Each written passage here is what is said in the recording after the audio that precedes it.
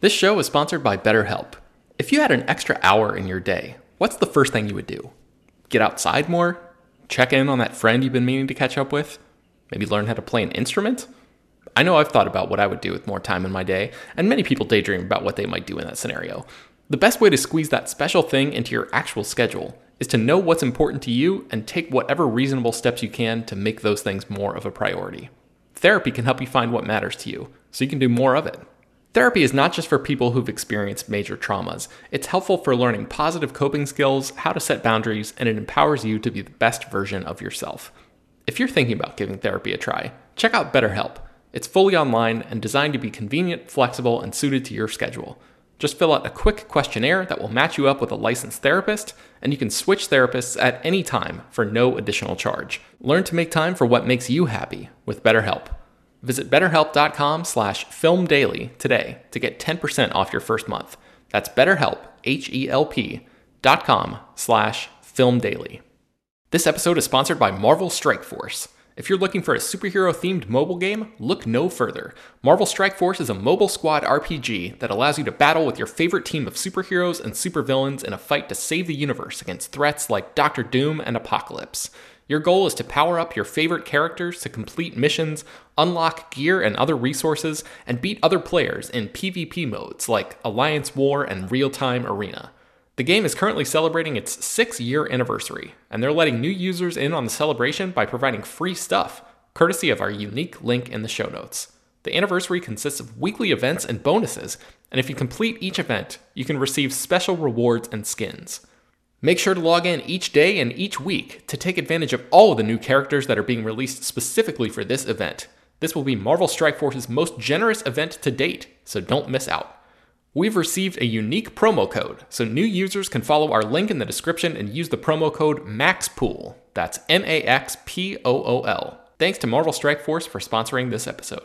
BetMGM has an unreal deal for sports fans in Virginia. Turn $5 into $150 instantly when you place your first wager at BetMGM. Simply download the BetMGM app and sign up using code Champion150. Then, place a $5 wager on any sport. You'll receive $150 in bonus bets, regardless of your wager's outcome. And if you think the fun stops there, the King of Sportsbooks has plenty of surprises in store. Check out daily promotions, same-game parlays, live bets, and so much more. Download the app in Virginia today and get $150 in bonus bets instantly from your first wager. Only at BetMGM.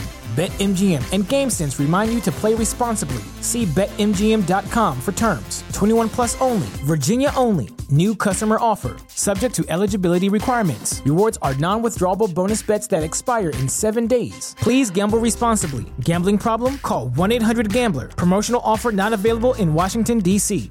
Hello, everyone, and welcome to the Slash Film Show. Today is Thursday, August 24th, 2023. On today's episode, we're going to be talking about the first 2 episodes of the new Star Wars series Ahsoka, and also we're going to chat a little bit about the trailer for Zack Snyder's Rebel Moon. My name is Ben Pearson. I'm an editor at SlashFilm.com, and I'm joined on today's episode by Slash Film editor Brad Oman. Hey, that's me. And Star Wars expert Brian Young.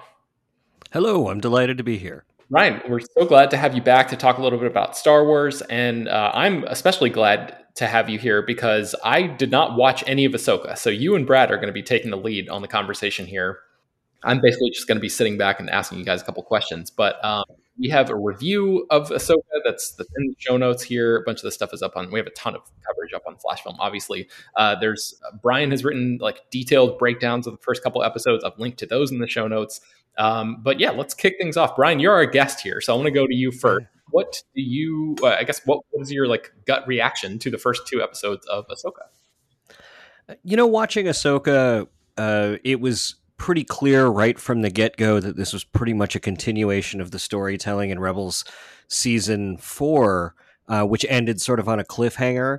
But the thing I was really struck by watching it was how much it felt like everyone was sort of in the same boat as far as jumping into something we didn't quite understand because much more time had elapsed than we thought, and things weren't in place that we thought we were. So the thing I was really excited about was how Dave Filoni kind of took that in media res storytelling that George Lucas was really known for and dropped us in the middle of something we didn't understand or quite understand, and there's still a lot of unanswered questions.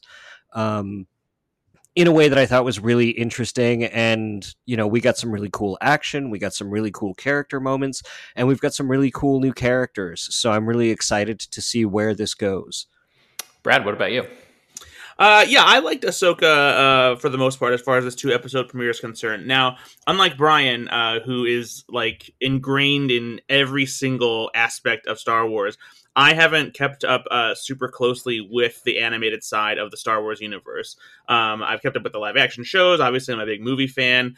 I knew stuff about the expanded universe back in the day before they became Legends, but I'm not like super entrenched when it comes to the lore of the animated side of the universe. So for me, I had a little bit of, I guess, difficulty like connecting to the show on a certain level because it feels like there's so much history from Rebels and Clone Wars. And granted, I know like the finer points of what happened in the shows and the characters and that kind of thing just from being, a Star Wars fan and doing this job for Slash Film. It's just what we do.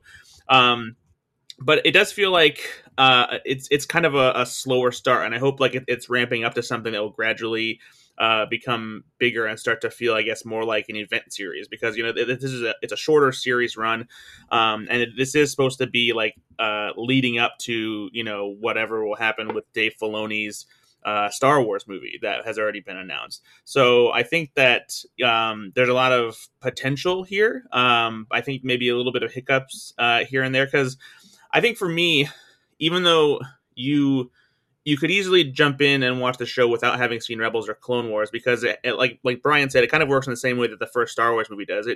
It throws you in the middle of this world without necessarily explaining the rules or anything like that. It lets you discover things as it goes along. But Ahsoka, it almost feels like they're throwing it into this story, and there's obviously a time gap of stuff that we don't know happened. Even people who watch Rebels and Clone Wars don't know a lot of stuff that happened between here.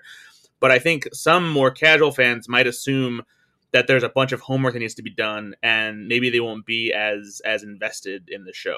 I think that's my biggest concern. What do you make of that, Brian?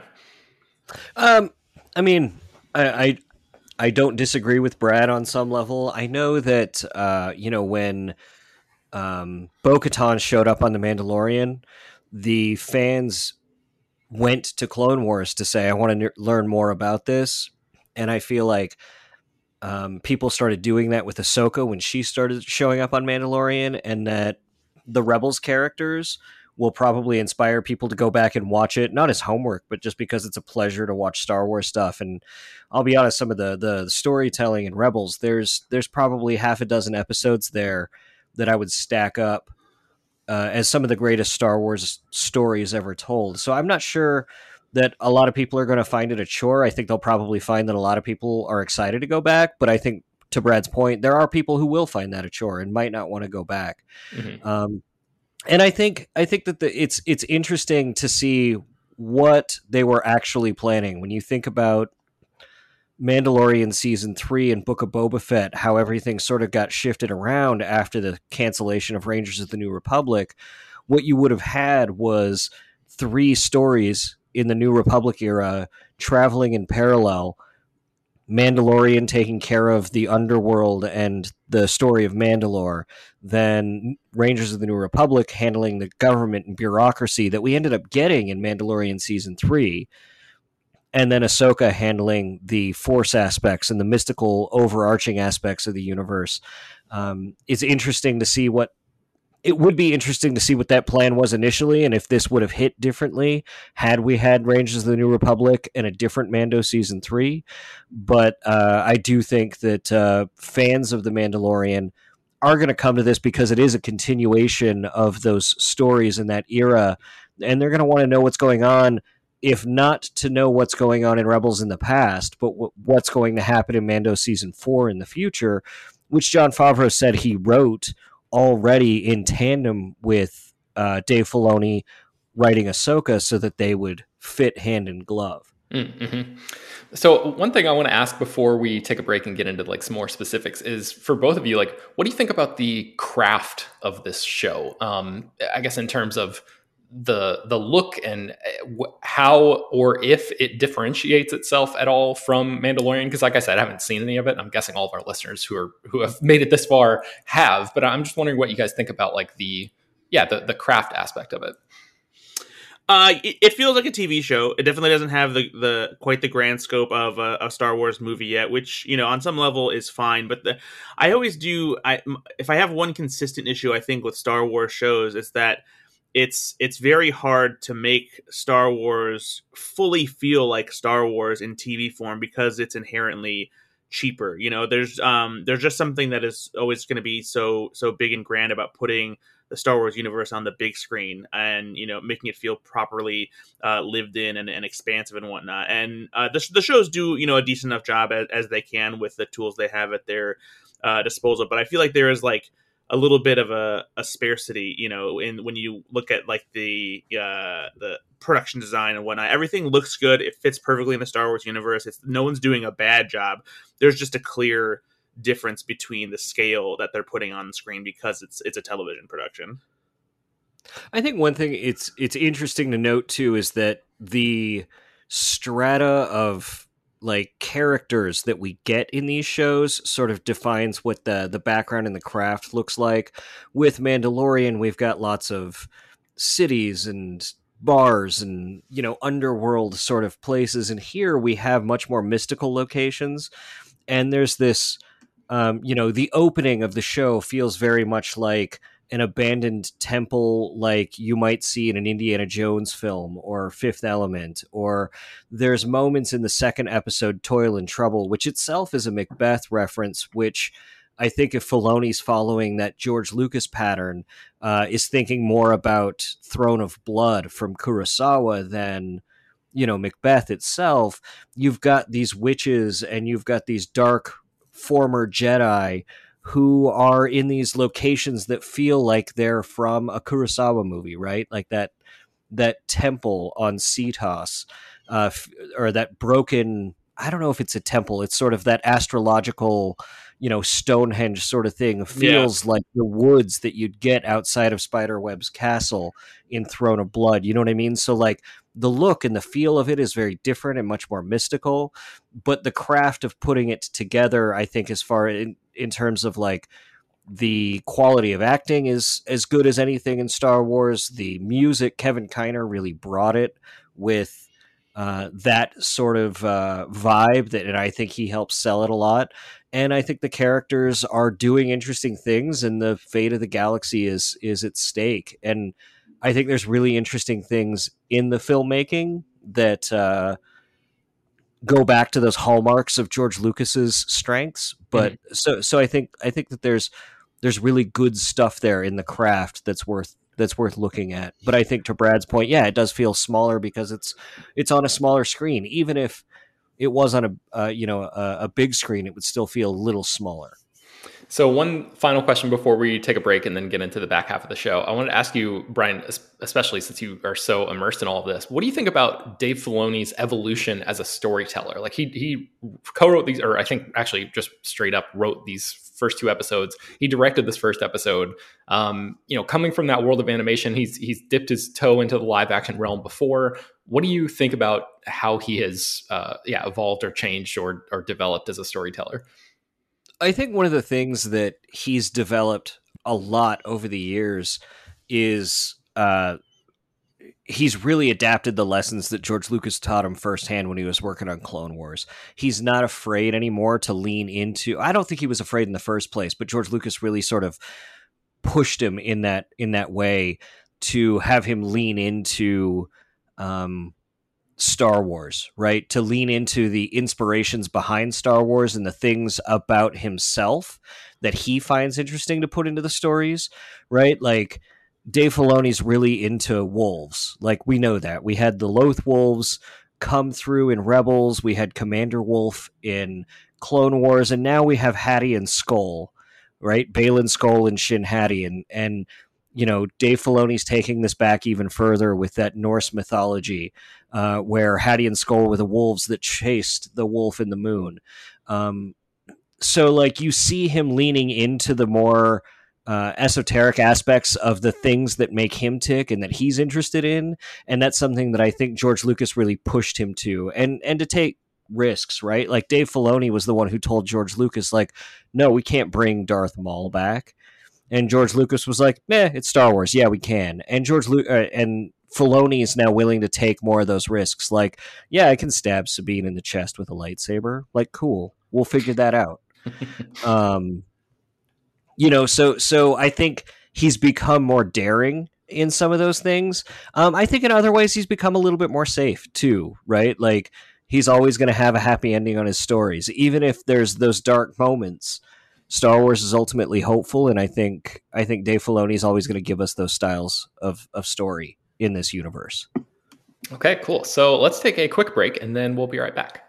Say goodbye to your credit card rewards. Greedy corporate mega stores, led by Walmart and Target, are pushing for a law in Congress to take away your hard-earned cash back and travel points to line their pockets. The Durbin-Marshall credit card bill would enact harmful credit card routing mandates that would end credit card rewards as we know it. If you love your credit card rewards, tell your lawmakers, hands off my rewards. Tell them to oppose the Durbin-Marshall credit card bill.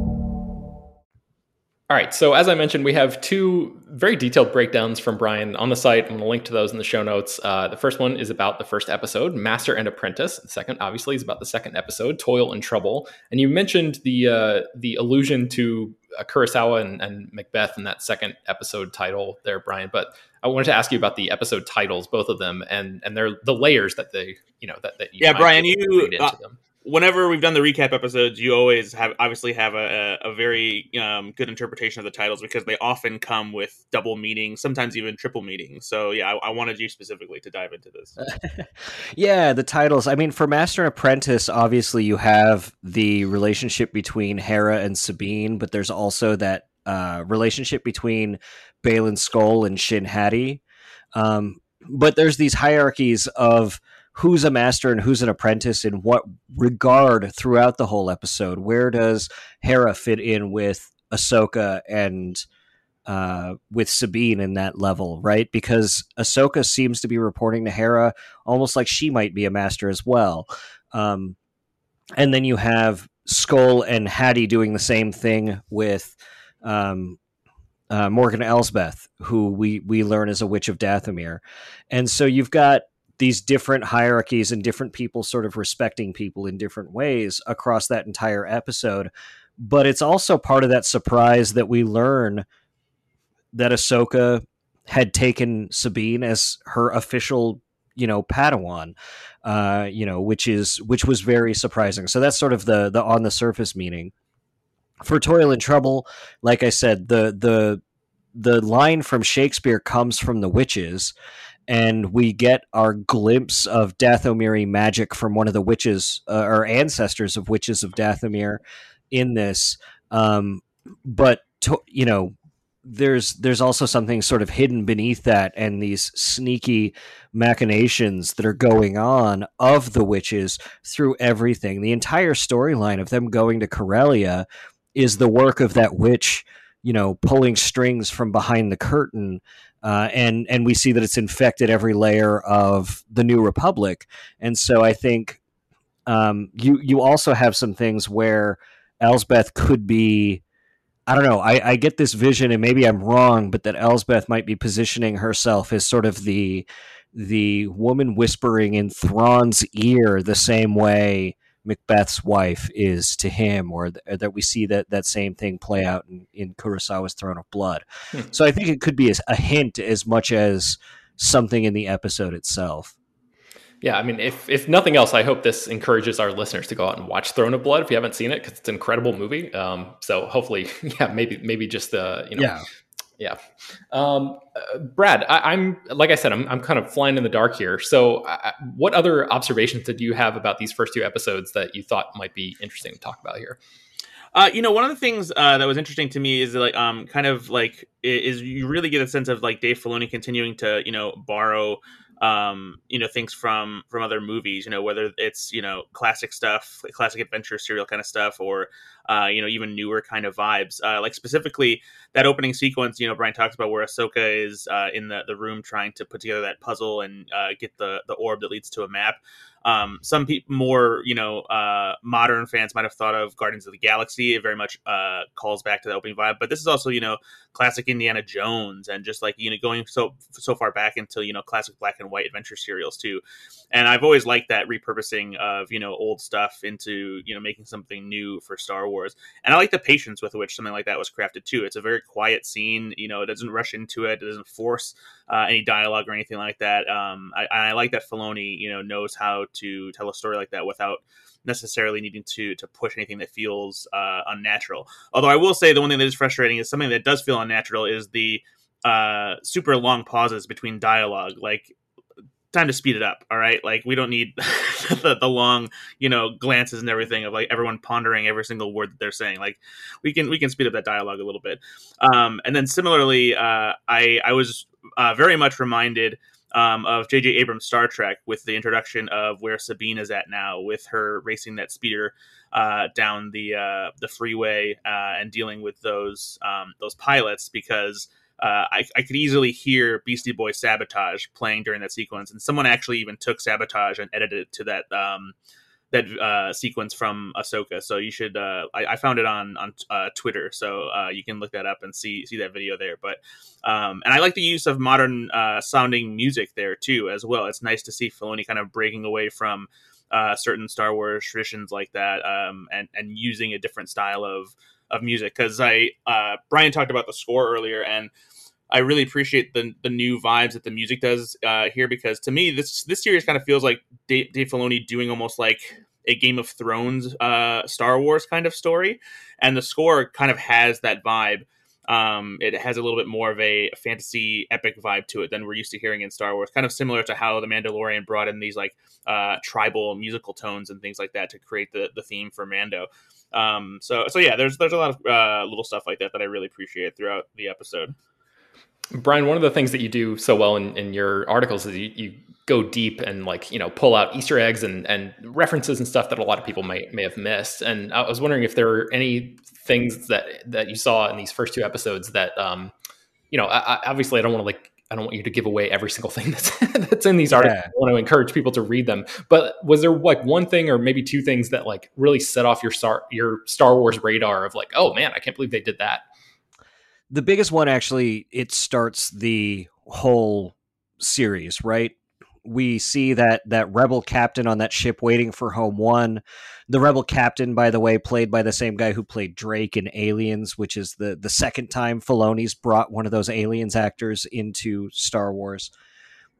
And Home One sort of clicks those gears, because Home One is obviously Admiral Akbar's ship from Return of the Jedi in the second battle of or the battle of the second Death Star. And then when Hera and Ahsoka start talking and they have their meeting on the ship, I just had this really like big smile on my face, because they're having their meeting and they're watching this video of Baylan Skoll and Shin Hati in the same room that the rebels got their briefing on the battle of the second Death Star in Return of the Jedi, where Luke comes in and says, I'm with you too, and Han gets revealed to be the person leading the ground assault, and Lando's a general, and it's that same room, and they recaptured it so beautifully.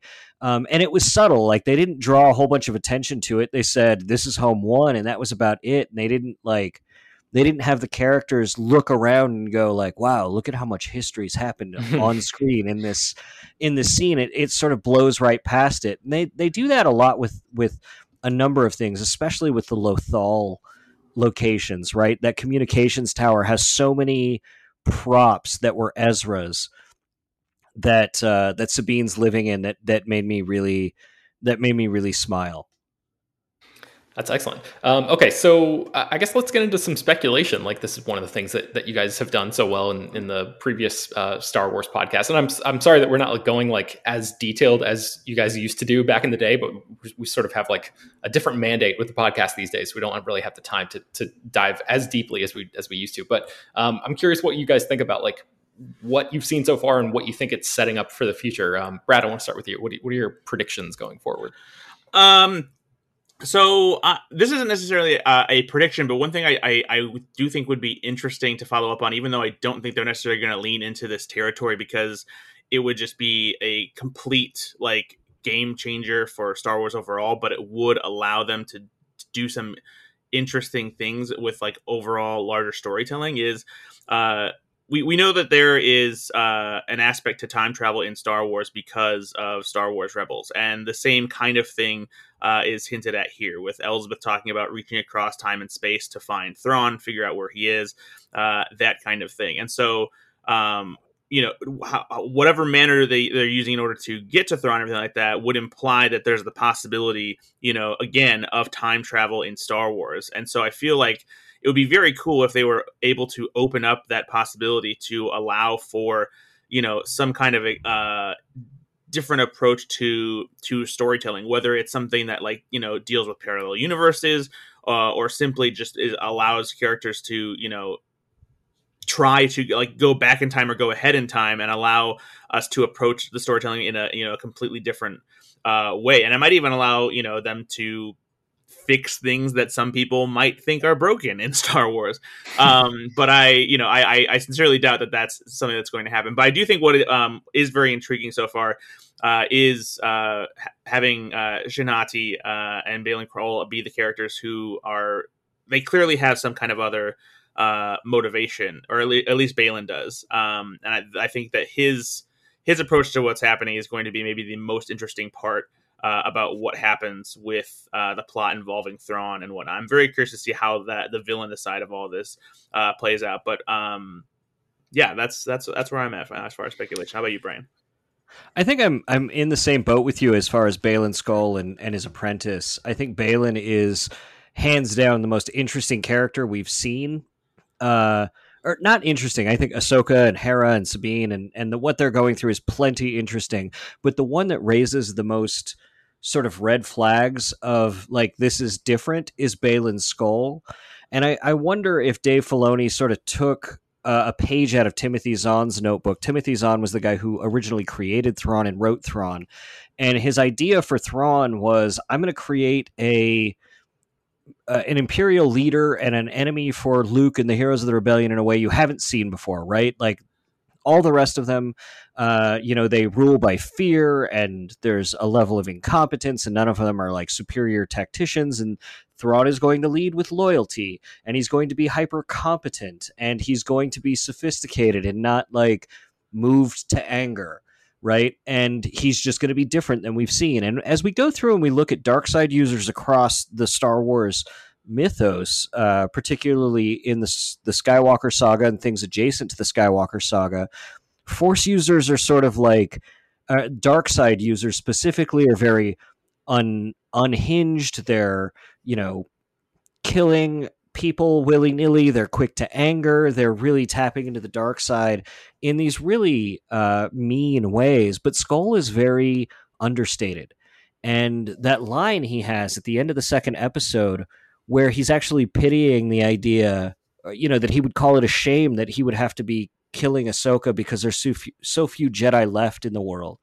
And that his Padawan actually has a Padawan braid, and that he's adhering to so much of the Jedi Order, and he has this calm stillness to him and this sorrow to him.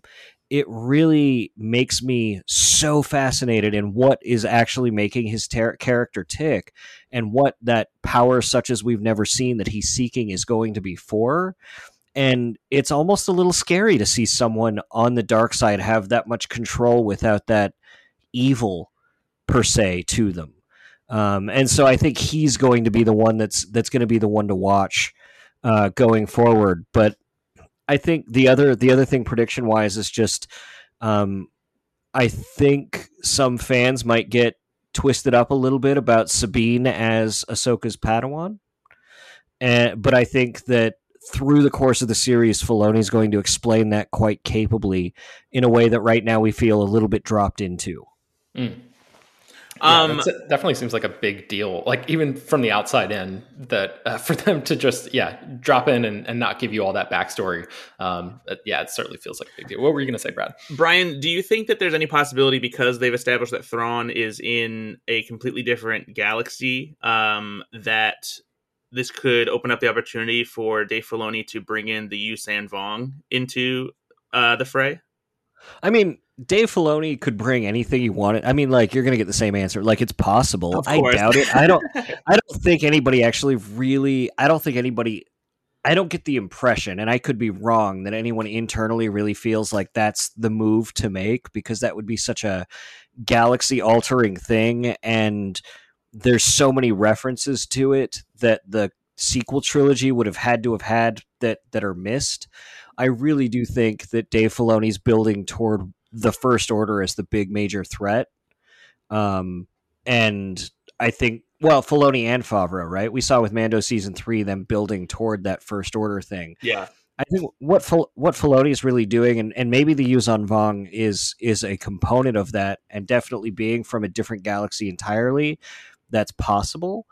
But I think he's working to fill in some of those question marks that people had that might keep them at arm's length from the sequel trilogy, the same way he filled in those blanks with Clone Wars for folks who at least have a more begrudging respect for the prequels and the stories they tried to tell because of the things he filled in. I think he's doing that same thing with the sequel trilogy, whether he likes it or not. Yeah. I think that's one of the things that I'm somewhat concerned about with a lot of the stuff that is happening with Mandalorian and Ahsoka, and leading to a big kind of movie style event, because one of the things that it feels like it could potentially be weird, and like you mentioned, they've kind of been planting these breadcrumbs of like establishing the First Order leading into the sequel trilogy. But like, I feel like whatever happens in, this movie and with the rest of the series as they play out can only be so big, because if something happens that was big enough to be this big of a deal, why wouldn't there be any mention of it whatsoever by any character in any of the future movies or anything like that? Like, you would think that would be something that would have been established so much that it would at least come up at at any given point, especially if there's like another war at risk and all these kinds of things. I mean, it's the same thing where, like, how often do people reference, like, well, Maul came back, that was a big deal, but like 40 people knew about that. Right. You know what I mean? I remember when Force Awakens came out, they were like, Rey doesn't mention midichlorians. Like, clearly they're trying to retcon midichlorians. It's like, no, Rey just doesn't have any context or reference for why why would Rey need to mention midichlorians for you to jump to the conclusion that they're retconning them out? You know what I mean? Like, yeah. I think there's probably ways to compartmentalize this to make it, if the major action happens in that other galaxy, that's the reason we wouldn't have heard about that in the sequel trilogy, right? Yeah, like, it's just not common knowledge. To fall back on the Yuuzhan Vong thing, I do, again, this goes back, and this is just kind of like a pipe dream wish, because it would be a cool way for them to deliver things to fans who wanted to see something different other than what the sequel trilogy delivered, because establishing a different galaxy, doing something that could involve a parallel universe, and if you did introduce the Yuuzhan Vong, it would give you this like chance to create essentially like a parallel dimension where you could watch a different story play out with an older Luke Skywalker and kind of adapt New Jedi Order and that kind of thing. Even if they just did something like that in like animated form and took Star Wars Legends and turned them into something that felt like a Star Wars Visions chapter or something like that, I feel like that would be incredibly cool to see. But I sincerely doubt they would ever do anything like that. Yeah. Okay, so yeah. Oh, sorry. Go ahead, Brian.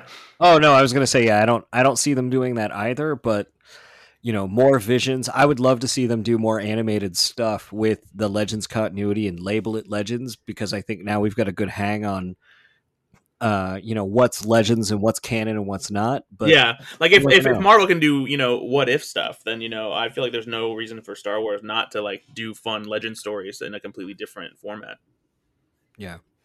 So I wanted to wrap up with a brief discussion of the trailer for Rebel Moon, which is Zack Snyder's new project that's coming out on Netflix the end of this year. It's actually like a big 2-part movie event thing. The second part is coming out in April of next year. The reason I wanted to incorporate it into this discussion is because it started as a Star Wars project in Zack Snyder's mind. I think he pitched it to Lucasfilm back in the day, like in that sort of pre-2015 period, post Disney acquisition of Lucasfilm, and obviously it ended up not happening there. But he is now, whatever, all these years later, and this has been a project that's been on his mind, well before that too. He's now turned it into this big, like, Zack Snyder full-blown sci-fi epic thing. Brian, have you had a chance to watch this trailer yet? So I wouldn't say that's the right term. I haven't watched it, but I haven't actually been interested in watching it. Okay. Like, when people were like, we need to get Zack Snyder making Star Wars, I was like, you don't understand Star Wars. And yeah, so like, I haven't had any interest in it. If I would have realized we'd have been talking about it, I would have checked it out. But the story you've got is correct as far as I've heard, like internally and externally. Like, Zack Snyder went in, like everybody was going in to pitch Star Wars movies, and they kind of pat him on the head and say, thanks but no thanks. And he was like, well, fine, I'm going to take this and I'm going to make it at Netflix with blackjack and hookers. And that's pretty much what it is. I haven't heard it put in quite those terms, but I appreciate it. I think those were the original titles for the two movies. It was Rebel Moon Blackjack and Rebel Moon Hookers. I apologize for springing this on you, Brian. Oh no, it's okay. But Brad, what did you think about the trailer for Rebel Moon? I'm at least intrigued and interested. Zack Snyder is an interesting enough filmmaker, even if what he does doesn't necessarily always turn out to be good. I'm always going to be interested into seeing what he's doing. There's some really cool visuals here. I think it's a big, huge scope of movie that we don't see very often anymore. Even the blockbusters made today don't really feel quite as big as this. There's something about the scale of this that feels massive. But having said that, the trailer didn't do a lot to get me excited for it. I still have just this kind of natural curiosity, only because they call it a teaser. It's almost 4 minutes, so that feels wrong. But it's a teaser because it doesn't really tell you what the story is. It kind of just gives you this like general space fairy tale layout with a voiceover from Anthony Hopkins. It's like, hey, look at all this cool stuff and space and fantasy and everything. To be fair, it's Zack Snyder. That could be the whole story. That's very true. But yeah, I'm very curious to see how Lord of the Star Thrones Fury Road turns out. Yeah, I have to say that I was kind of intrigued by this as well. I mean, Zack Snyder's not my favorite filmmaker, but I like to see the sort of pure, uncut version of what he has in his mind. Like, Sucker Punch is way more interesting to me than anything that he did in the DC universe, because Sucker Punch just came from him, right? And I think he co-wrote this script, but this has been a Zack Snyder project for a long time, like a passion of his. And anytime anybody gets to make a passion project, I'm just like curious about how that turns out. And Zack Snyder is like one of those directors. He may be like, I'd have to think about this before I like fully committed to this idea, but right now, I cannot think of another, like, I guess let's just say American filmmaker who deals as much in iconography as Zack Snyder does. Like, there are so many sort of slow-mo, power shots, for lack of a better term. And he really knows the power of an image and create, like, using iconography to build the mythos of the worlds that he creates. So there's so much of that going on in this teaser trailer here. So I'm very curious to see how it turns out. Like, it seems kind of just from this teaser, maybe a little too earnest, but that kind of overly earnest vibe is kind of what Zack Snyder is like as a person. Like, if you've ever interviewed him or watched interviews with him or spoken with him on a set or anything like that, he uses the word awesome more than anyone I've ever heard in quick succession. And he just seems he's like a wholesome bro. He is, yes. That's very much the vibe. And so yeah, getting like a pure look into his, like, what he wants to do as a storyteller without being shackled by any, major IP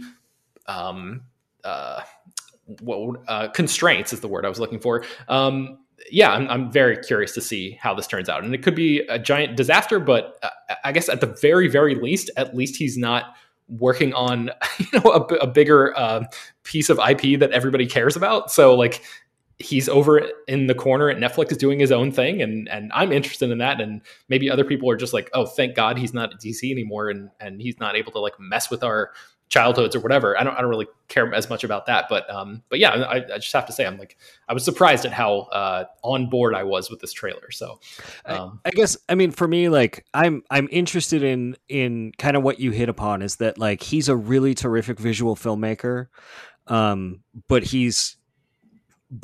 I will put up with the worst visuals for the best story, and he's never, for me, really quite put that together. Like Sucker Punch looked cool, but it kind of fell flat for me. Or Watchmen looked beautiful, but it seemed to misunderstand the subversive nature of the material. Like it's just, story is what I really gravitate to, and Zack Snyder's not really wowed me that way. I mean, there have been moments, right, when he did his Day of the Dead remake, or Dawn of the Dead remake, where that material was all laid out for him. It was much better. I think that might be one of his best outings story wise. Definitely. So I'm interested in this. I mean, like anything that says I'm taking, like, I want to do Seven Samurai in Star Wars. No, I can't do it in Star Wars. I'm just going to make my own universe. I'm interested in seeing how that turns out, but I'm not holding my breath. Yeah.